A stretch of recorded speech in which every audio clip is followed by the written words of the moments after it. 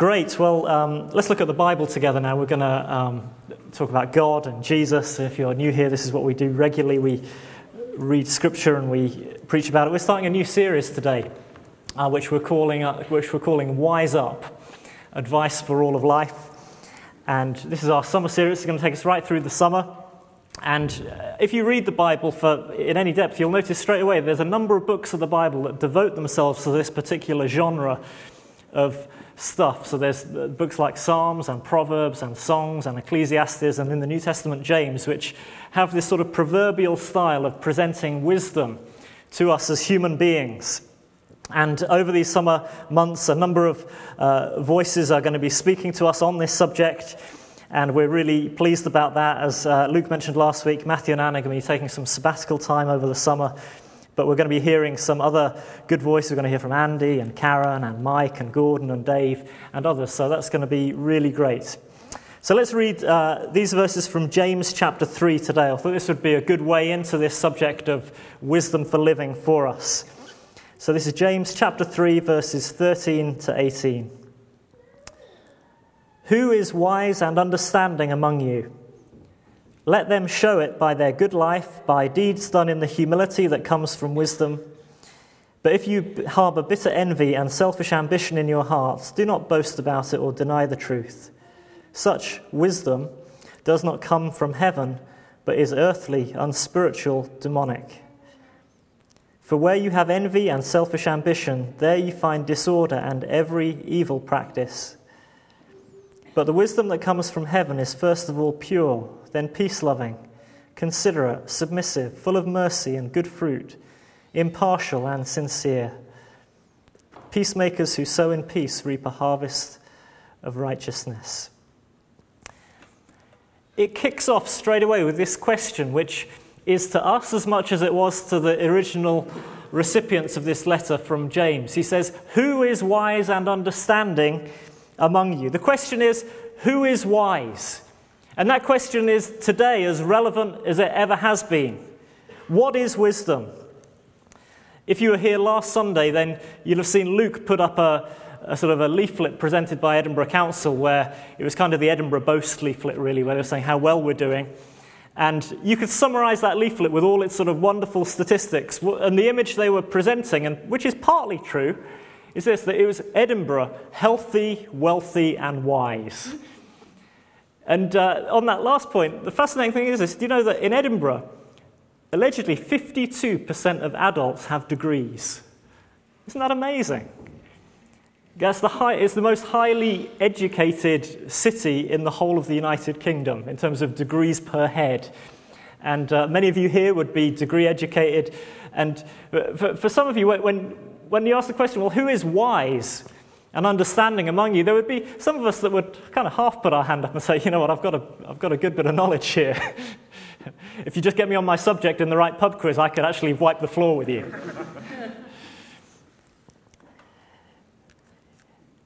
For others, you might think, well, actually, wise is the one word I wouldn't describe my past life as being, because I've made so many mistakes. And actually, my friends and myself, we wouldn't actually use that word about me, because I don't feel like I'm a wise person. And it's important to define this word wisdom correctly as we look at this series, because one of the mistakes that we can make with it is we interchange it with the word knowledge. We think, well, wisdom, knowledge, that's kind of the same thing, to know about something. In fact, we live in one of the most learned cultures in the whole world. And pretty much everywhere in the world now, you're never far away from Google, by which you can find out pretty much everything you know. Do you remember those conversations in the old days where you'd sit around the table and you'd chat and you'd all conclude, well, just don't know the answer to that question? No longer the case, is it? Because somebody just goes on the smartphone and says, I've got it.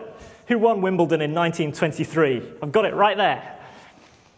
And we're never far from knowledge. We live in Edinburgh, which is the seat of the Scottish Parliament. People who go into politics, they go into politics because they feel like they've got some wisdom to offer, something that could actually be helpful to other people. But wisdom is more than knowledge. It's more than knowing stuff. You see, you can accumulate all sorts of knowledge and yet not have wisdom. Because wisdom is the correct application of knowledge. It's to make the right decisions with the knowledge that you have. There's a Mark Twain quote that I love, which is, he said, I find it confusing when people say to me they struggle with the bits of the Bible they don't understand. He says, I struggle with the bits of the Bible I do understand. Wisdom is to take knowledge and to apply it in your life and to do something with it. Do you know, you might not even be a Christian here today, or not sure if you are. Because actually you can know a lot about God, you can know a lot about the Bible, you can know a lot about Jesus, you can know that he died on a cross and that he took the sin of the world and that he rose again on the third day and he's alive today. You can know all of that, yet you cannot apply it to your life. See, there are many people in the world that acknowledge that Jesus is a special person and that he lived and died, but it's a different thing to actually apply that knowledge and say, you know what, I'm going to change my life and I'm going to live for him. And I'm going to apply his sacrifice into my life. Maybe today that needs to apply to your life, and there'll be an opportunity for you to do that later on. But even if you've been a Christian for decades here, it's not about past decisions, it's about the decisions that you're making today and tomorrow and next week and next year. It's about the live connection with God. Wisdom is not about past knowledge or past failure. Jesus told a story in the Bible, a famous story about two builders. And one of those builders was a bit of a fly-by-night, corner-cutting cowboy builder. Who would have believed that 2,000 years ago that builders would have had such a reputation? Yet this guy, he turns up and he wants to build a house. And so he looks out for a nice place to build his house, and he goes to the beach, and he says, gosh, this is really flat. I could build a really big house here, and the sea looks like it's miles away. Nice flat surface. So he builds his house dead quick, dead cheap. And then there's another guy, and he says he's a builder as well. And he thinks, cool, don't like the look of that house. And so he chisels his house into the rock, and he takes time, and it's hard effort, and there's lots of sweat and tears that go into it. But he builds his house. It takes longer, and it's harder. But you know the story. The rain came down. The floods came up. And what happened to the house on the rock? It stood firm. And what happened to the house on the sand? It fell flat. Now, we often sing that thing in Sunday school, but this is the point that Jesus made in that parable. At the end, after he told the story, he says, this is the point, in case you missed it. Therefore, everyone who hears these words of mine and puts them into practice is like a wise man who built his house on a rock. See, Jesus said at the start of that parable, he says, why do you call me Lord, Lord, yet you do not do what I say? He tells the story and then he says, this is what it means to be wise. It's to take my words and to put them into practice in your life. And these verses that we read today are talking about how you wisely put God's word into practice in your life. And it says there are two types of wisdom. There's a wisdom that's from above, that's God's wisdom, and there's the wisdom of the earth. That's the wisdom that we're kind of born into and that our culture thrives on. Earthly wisdom is always a mixture of good things, bad things. In fact, in those verses you read, it said it's earthly, unspiritual, can be demonic, but has this quality about it that it's a self-centered wisdom. When we talk about two types of wisdom, straight away the Bible is telling us to look very differently about our lives. You see, what the world says is this, that there are a million types of wisdom. And all you have to do is find the correct path for your own individual life, and you'll be fine. I love this cartoon. I don't know if you can actually read the words, but it says, Stanley was deeply disappointed when high in the Tibetan mountains he finally found his true self. And what you find is that there's an earthly wisdom, and it's self-seeking. It's all about you and finding your destiny and your path. And ultimately that's disappointing, because all you ever find is the you that you always were, back at the start of the journey again. But human wisdom has its good points. I read a Richard Branson article a couple of years ago, and he had 10 words of wisdom for successful living. And I thought, this is fun. I mean, who wouldn't read an article by Richard Branson? He's a millionaire and he's got his own island and he's got 10 points that you could do the same. So I thought, why not? Let's try that. But his points were fairly ordinary and fairly good mostly. They were sort of like, well, follow your dreams, make a difference, believe in yourself, have fun, don't give up. His last one was a bit out there. It says, always have a sofa in your kitchen, which I haven't achieved that one yet. But many of the others, I think I tend to agree with those. See, there are many things about this world that we would agree at. Even as Christians, we think, well, there's some amazing things. I went to a school, end-of-year school church service thing, which those things are always slightly ironic because they're just nothing to do with God at all. They have a prayer at the beginning and end, and everything else is about school in between. But the three things that they were being encouraged as children to enjoy were the importance of medicine, the importance of technology, and the importance of human beings and how great we are. And they were all valid, good points. Totally missed God in the process, but it was human wisdom, it was an earthly wisdom. And there are good things about that, but it can miss this heavenly wisdom. And the Bible is calling us to receive a heavenly wisdom which is so superior to any earthly wisdom. And there are 3 points that I want us to look at today, 3 principles for acquiring this heavenly wisdom that is available to you today. Firstly is this: put God first. This wisdom is from above. It comes from outside of ourselves. The starting place for true wisdom is to put God first in your life. Proverbs 9 verse 10 says, "The fear of the Lord is the beginning of wisdom, and the knowledge of the Holy One is understanding." If you want wisdom in your life, you are wise to say, well, I'd better get God right at the center of my life. There's quite a famous but probably untrue story about a chief executive who goes into his boardroom one day and they're having a strategy meeting with all his kind of board members. And instead of just getting to the agenda, he goes in with a bucket and he bangs it down on the table with some bricks next to it. And he says, we're doing something different today, guys. How many of these bricks do you think I can get in the bucket? And they all hazard a guess, and he fills the bucket with bricks. And he says, do you think this bucket is now full? And they all sort of chime in, yes, boss. And he says, hang on a minute, and he gets some pebbles from under the table, and he pours some pebbles into the bucket, and it fills the holes between the bricks. He says, what do you think now? Is it full? And they kind of look slightly more wary, and they say, yeah, it's pretty full. And then he gets some sand from under the desk, and he pours the sand in, and he shuggles it down, and he fills it right up to sand as much as he can. And he says, what about now? I think, what would you think? Is that full? And there's quite a few of them who are going, yeah, it's definitely full. And then he gets some water, and he pours the water in until the water is got a meniscus on the top of the bucket, and it's overflowing. He says, I think we can agree that this is now full. And they all nod their heads in agreement. He says, now, team, what important principle have I taught you today? And they all begin to mutter things about no matter how many tasks your boss gives you, you can always fill in a few more into your day, or the importance of time management, those sorts of things. And he says, no. He says, the only thing I want you to remember from today is this, that if you're going to put bricks in a bucket, you have to do it at the beginning. If you're going to learn wisdom, the very first and fundamental principle is to get the big bricks in first, to get God in your life. This world, we love to segregate. People, in a secular world, people love to segregate and say, well, keep your religion in your church or in your home. But actually, for a Christian, that's impossible to do because everything we do is worship to God. And if you're a scientist looking down a microscope, you're looking at the very creation of God and worshiping God as you do that. And you enjoy that. If you're a teacher, then at the very heart of your desire to teach and educate is a desire to love and serve other people that comes from God. Wisdom is to put God first in your life.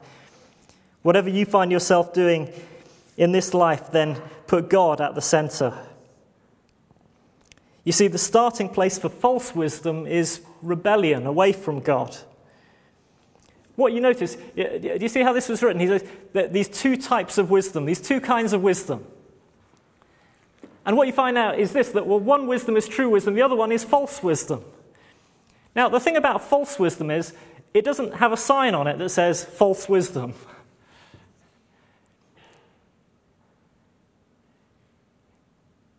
There's not signs on things that say, stupid people make this decision. Everything poses as being wise.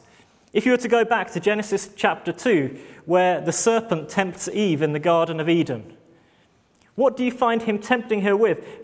See, God has given her wisdom. She is enjoying the garden with her husband Adam. Yet the serpent comes and he says, when the woman saw that the fruit of the tree was good for food and pleasing to the eye and also desirable for gaining wisdom, she took some and ate it. This was the temptation of the serpent. He says, if you eat this fruit from this tree, this is like wisdom Mark II. It's like wisdom plus. It's like God's wisdom, but even better. Now, we live in a very progressive society where people, and some elements of progressivism are good. But the dangers of it are this, that within that mixture of things that are good are also things that are harmful. So we must be constantly aware that when something poses as being wise and good and progressive, that isn't always godly. And that's not always going to be good for us.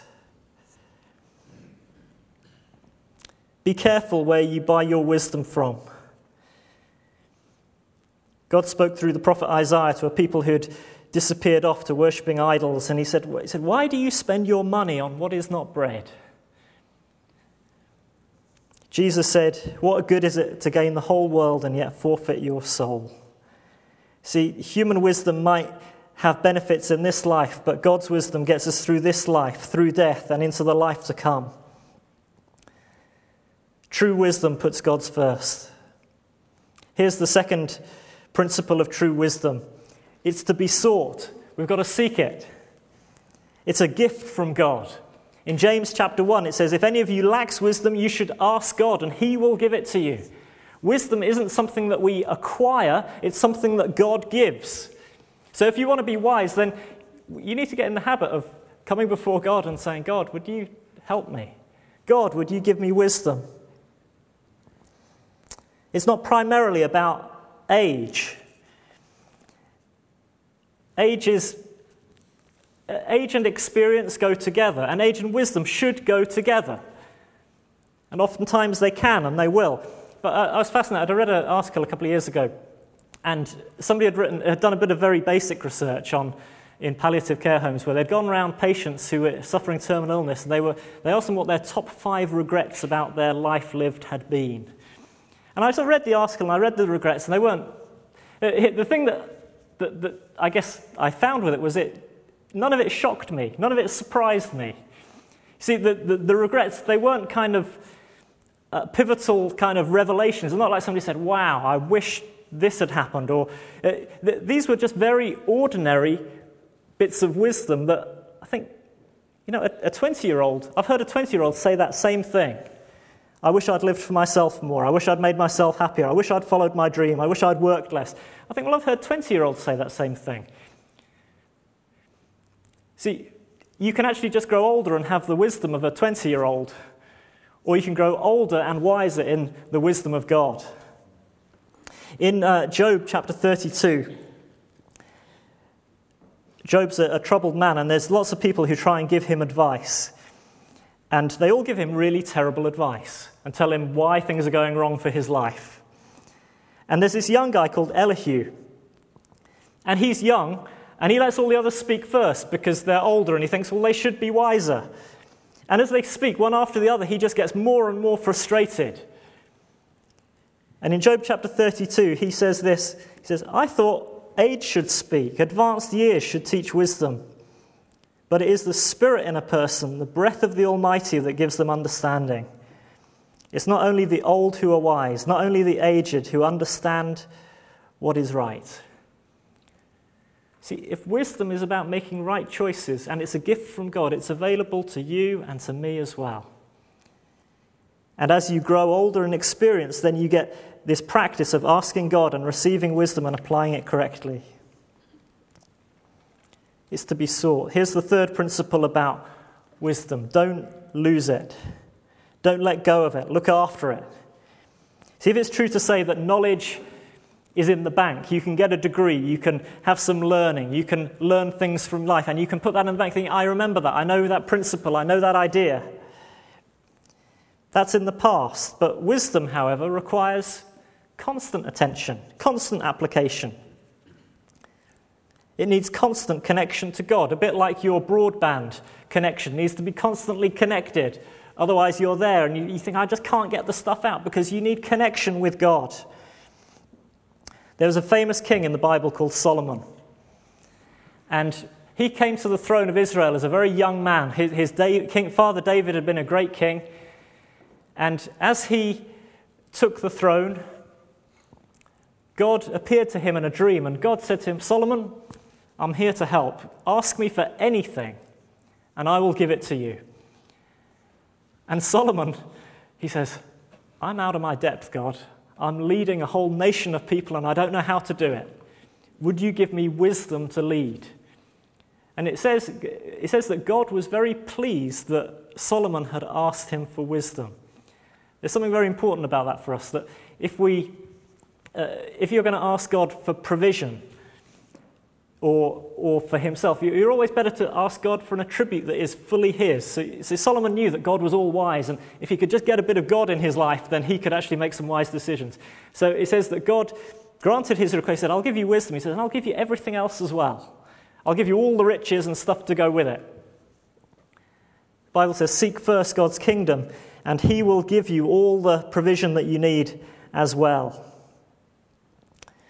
But people came from all over the world to hear Solomon's wisdom. We can't even imagine what that would look like. We're used to the idea in our world where world leaders would snuggle up to either America or China or Russia, because in a world like this, you need to snuggle up to somebody powerful who could look after you in a time of crisis. But that's not why people were drawn to Solomon. Even though he was wealthy and powerful, people were drawn to him for his wisdom. People sought an audience from him from all over the world, kings and queens. The Queen of Sheba would come, and she said, I just want to listen to what you say.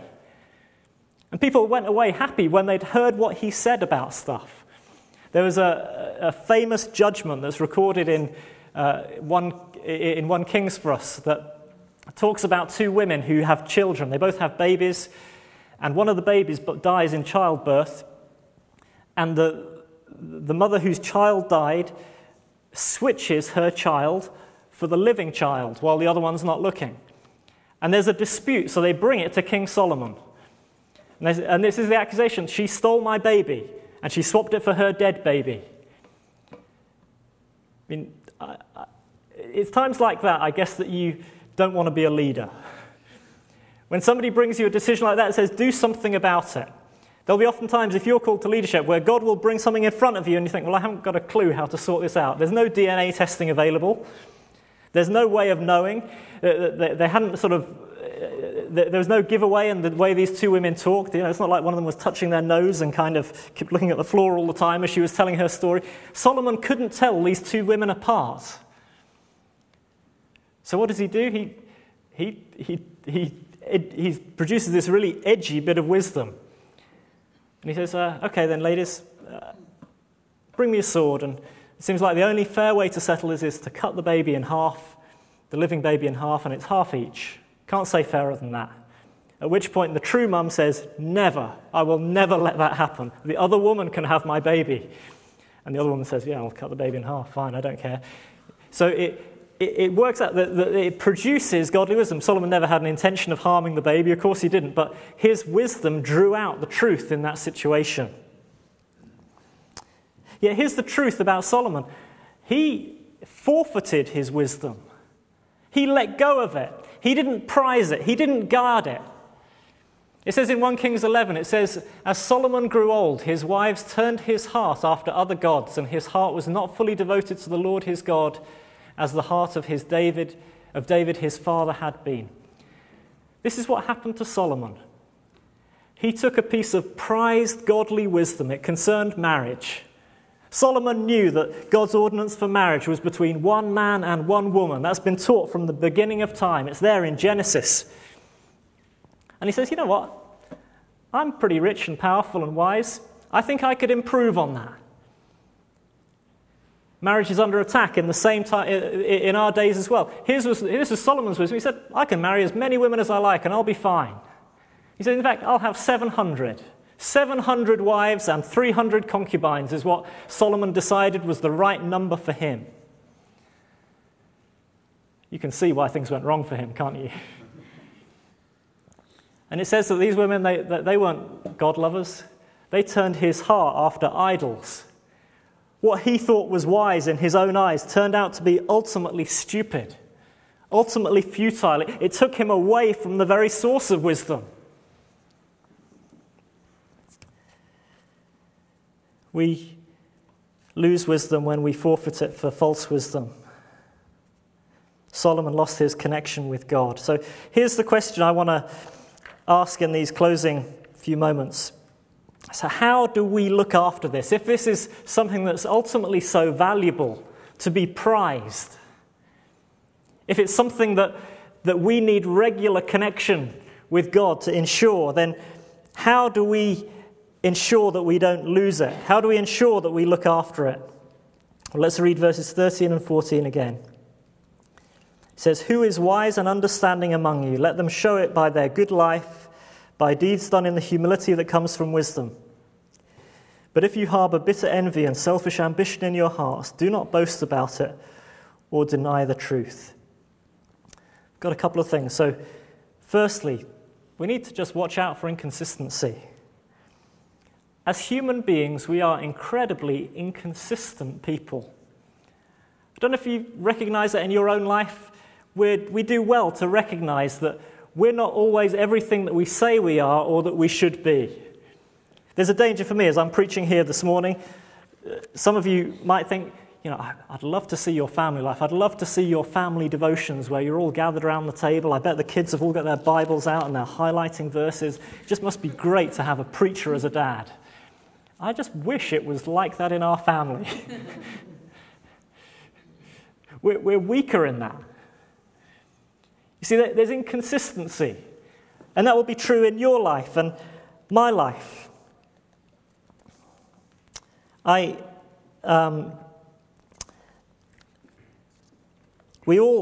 of us will tend to have different bits of heavenly versus earthly wisdom in our life. And this is what those verses say. It says, if you harbor bitter envy and selfish ambition in your hearts, don't boast about it or deny the truth. This is what can happen for us. When we've got stuff going on inside us and we pretend to be what we're not, those things can harbor and produce unrighteous fruit. It can produce an earthly kind of wisdom. He says, so you might have bitter envy or selfish ambition going on. You might find in a work situation or in a church situation that you get overlooked for something that you really thought somebody would ask you to do, and somebody else gets asked to do that, and you think, well, that's not fair. And the way you respond to that is all important. You see, he says, if you harbor bitter envy and selfish ambition in your heart, don't boast about it or deny the truth. This is what can happen. You do one of two responses. You either start boasting about the fact that you were really the best person to be asked and nobody asked you to do it. We're very British like that. I don't know if you noticed that, but the British people are very good at, we like to be asked to do stuff. The Bible says things like, he who desires to be a leader desires a noble task. Yet British people, they don't tend to like to ask to do things. So they like to be asked. So when nobody asks you to lead something or do something, you think, well, nobody asked me. I really wanted to, but nobody asked me. And you get really cross and you harbor resentment and bitterness in your heart, rather than just doing what the Bible says. And well, why do you ask? Why do you ask if you could do something? But we can find ourselves building up resentment because of an imaginary conversations in our head of things that have never been articulated or spoken about. Or we can deny it. We can say, I'm not like that. I don't think those sorts of evil thoughts. I'm a Christian. I don't have those sorts of things going on in my mind. I'm pure. I've only got this wisdom from above going on in my life. Well, he says, don't deny it. Don't deny it, because actually, when you're bitter or resentful, it will draw all the wrong kinds of wisdom into your life, and it will produce all kinds of wrong fruit in your life. Where you have inconsistencies in your life, the Bible encourages us to be honest about those things, to talk to friends and others who are Christians, small group leaders, and say, like, you know what, I've got this issue, and I just want to talk about it. I need to reflect it off somebody and get some wisdom into this, so that you can ask God for his grace and his help. Here's the second tenet of application. Wisdom is to be used to change the world. So the very worst thing you can do with wisdom is just sit on it. We're not called to be gurus of people who just acquire the wisdom and then just accumulate. Verse 17 says, "The wisdom that comes from above is first of all pure, then peace-loving, considerate, submissive, full of mercy and good fruit, impartial and sincere. Peacemakers who sow in peace reap a harvest of righteousness." What you'll notice about all of those words used to describe heavenly wisdom is that they're all about serving other people. None of it's self-centered. None of it's simply for me.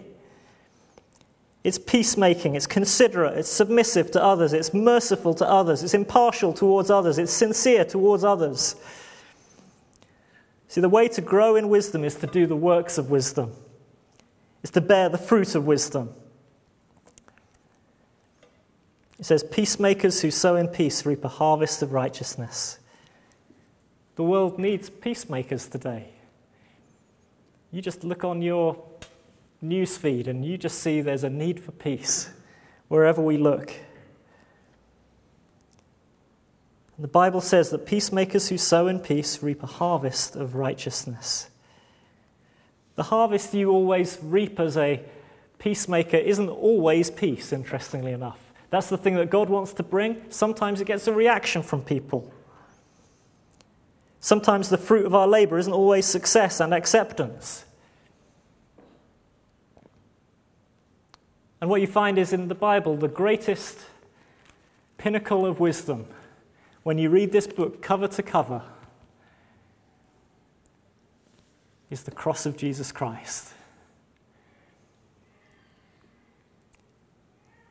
And in 1 Corinthians chapter 1, Paul, almost echoing this phrase that we read from James today, he says, "Where is the wise man?"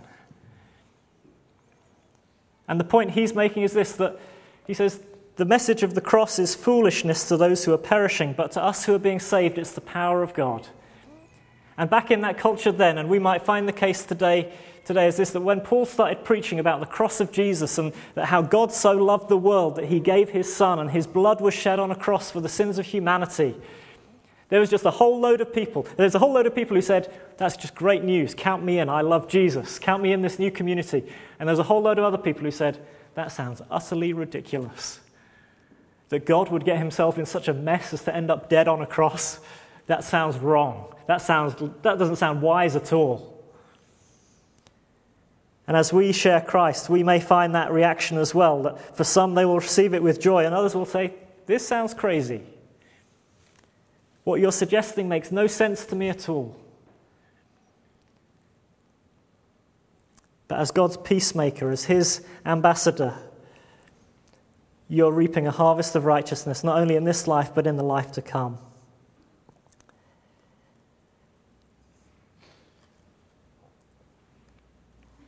Today, if you're wanting to come to God, then these are the principles of wisdom. You put God first in your life. You ask him to come in. And you commit yourself to following him, and you ask him to give you the power to follow him all the days of your life. That might sound like an insurmountable thing to do, but the Bible says, if any of you lacks wisdom, he should ask God, who gives generously to all without finding fault. God today wants to help you make steps of faith. Maybe today you've been living according to a different wisdom, a different set of principles. Maybe today you find yourself in a halfway house where you think, well, I'm happy with what God says about this and this, but I'm a bit thoughtful about this. Always go with God's wisdom. It's so much better than any earthly wisdom. Let's pray together as we conclude.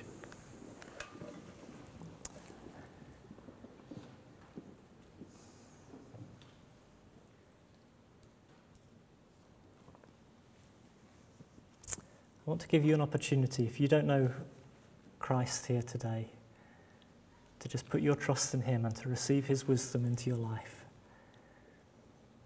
If you want to do that, just pray this prayer with me.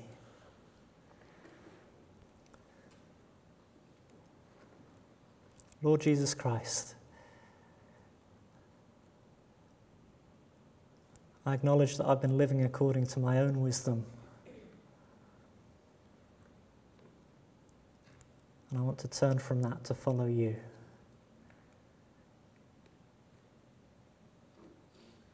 Thank you that you died on the cross to take away all my sins, all of my failures, all of my regrets.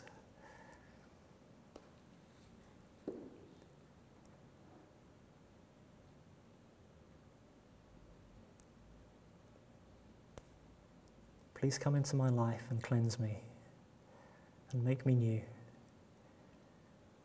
and give me the power to live for you.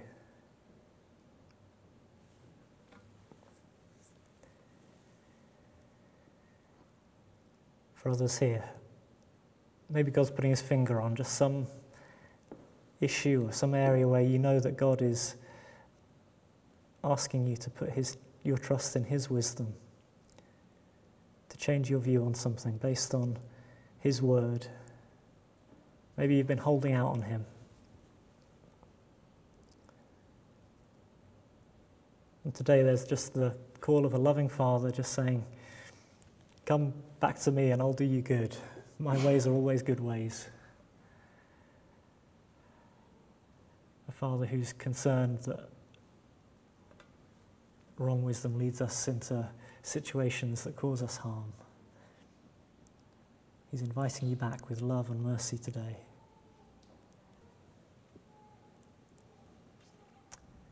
And I pray, Lord, whoever we are today, I pray that you'd help us to boast in the wisdom of the cross and the amazing gift of your Son to us. We choose to glory in it, to boast in it, and to love it. And thank you for the changes it's bringing about in our life. In Jesus' name, amen.